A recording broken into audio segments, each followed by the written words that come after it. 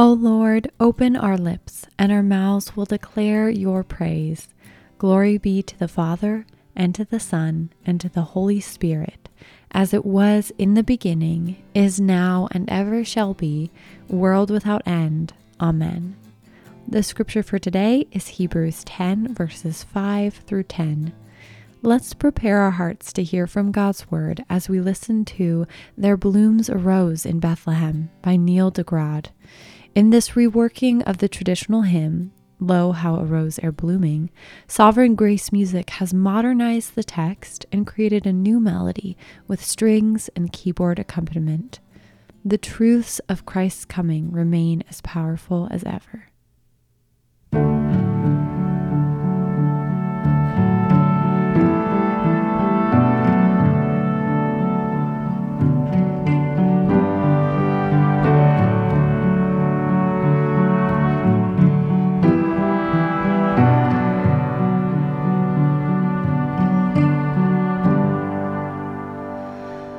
There blooms a rose in Bethlehem, from tender stem hath sprung.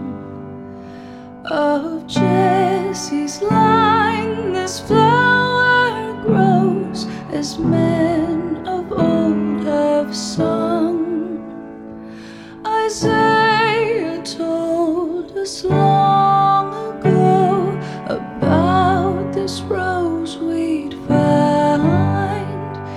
In virgin arms we shall behold the Savior of mankind.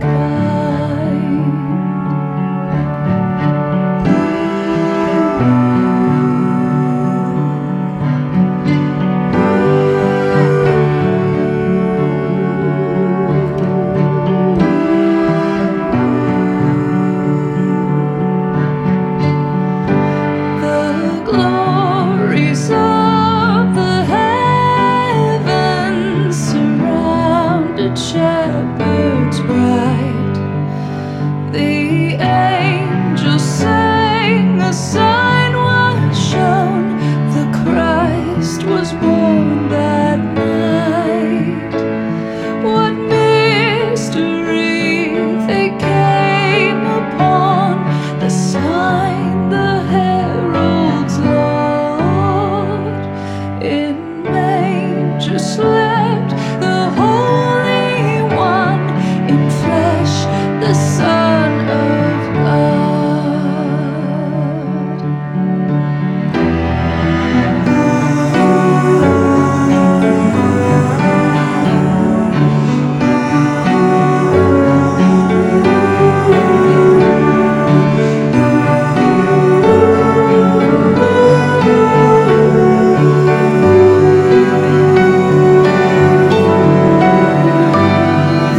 This flower in bloom, a scent so sweet that greets us in the air.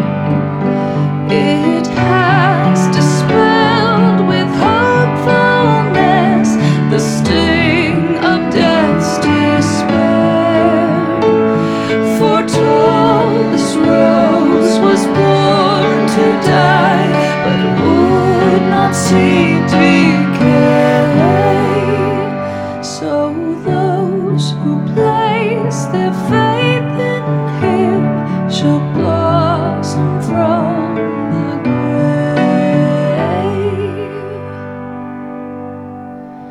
So those who place their faith in Him shall blossom from the grave.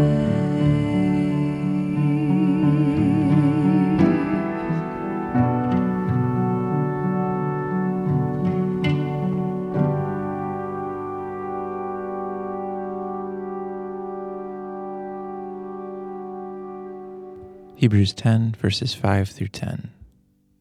Consequently, when Christ came into the world, he said, Sacrifices and offerings you have not desired, but a body have you prepared for me.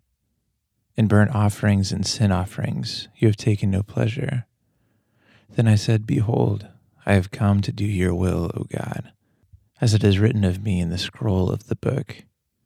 When he said above, you have neither desired nor taken pleasure in sacrifices and offerings and burnt offerings and sin offerings. These are offered according to the law.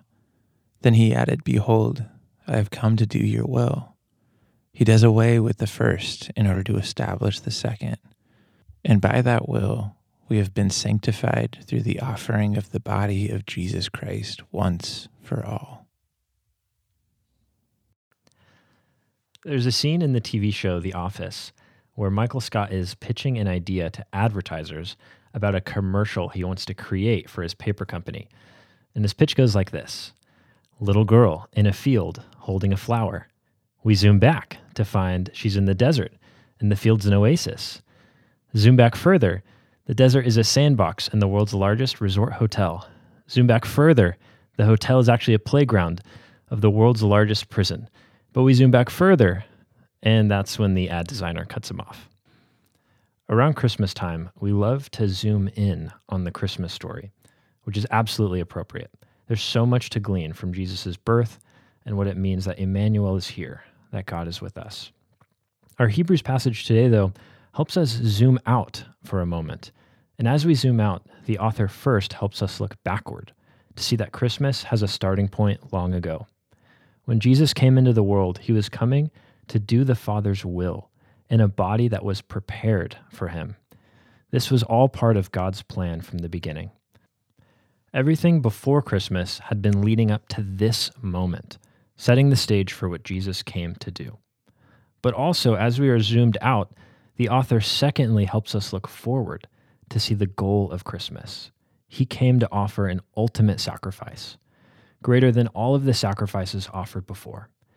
In a very real way, Jesus was born to die. And through his sacrifice on the cross, he sanctifies or makes holy those who trust in him. Christmas points us forward to the cleansing that Jesus came to offer. Sin and death do not have the last word, but at Christmas we learn that God speaks a new word of cleansing and holiness over us. As the great Christmas hymn says, mild he lays his glory by, born that man no more may die. His death defeated our death. Christmas teaches us that our God is a God who plans and a God who follows through. Today, may we rest in and be changed by his great rescue plan for us.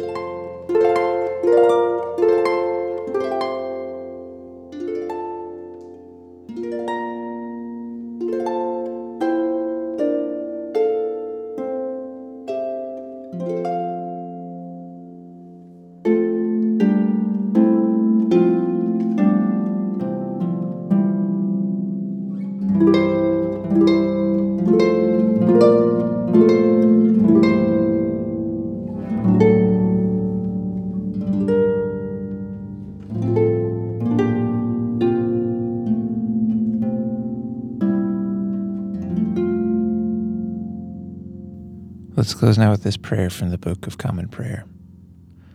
Almighty God, give us grace to cast away the works of darkness and put on the armor of light, now in the time of this mortal life, in which your Son, Jesus Christ, came to visit us in great humility, that in the last day, when he shall come again in his glorious majesty to judge both the living and the dead, we may rise to the life immortal, through him who lives and reigns with you and the Holy Spirit, one God, now and forever.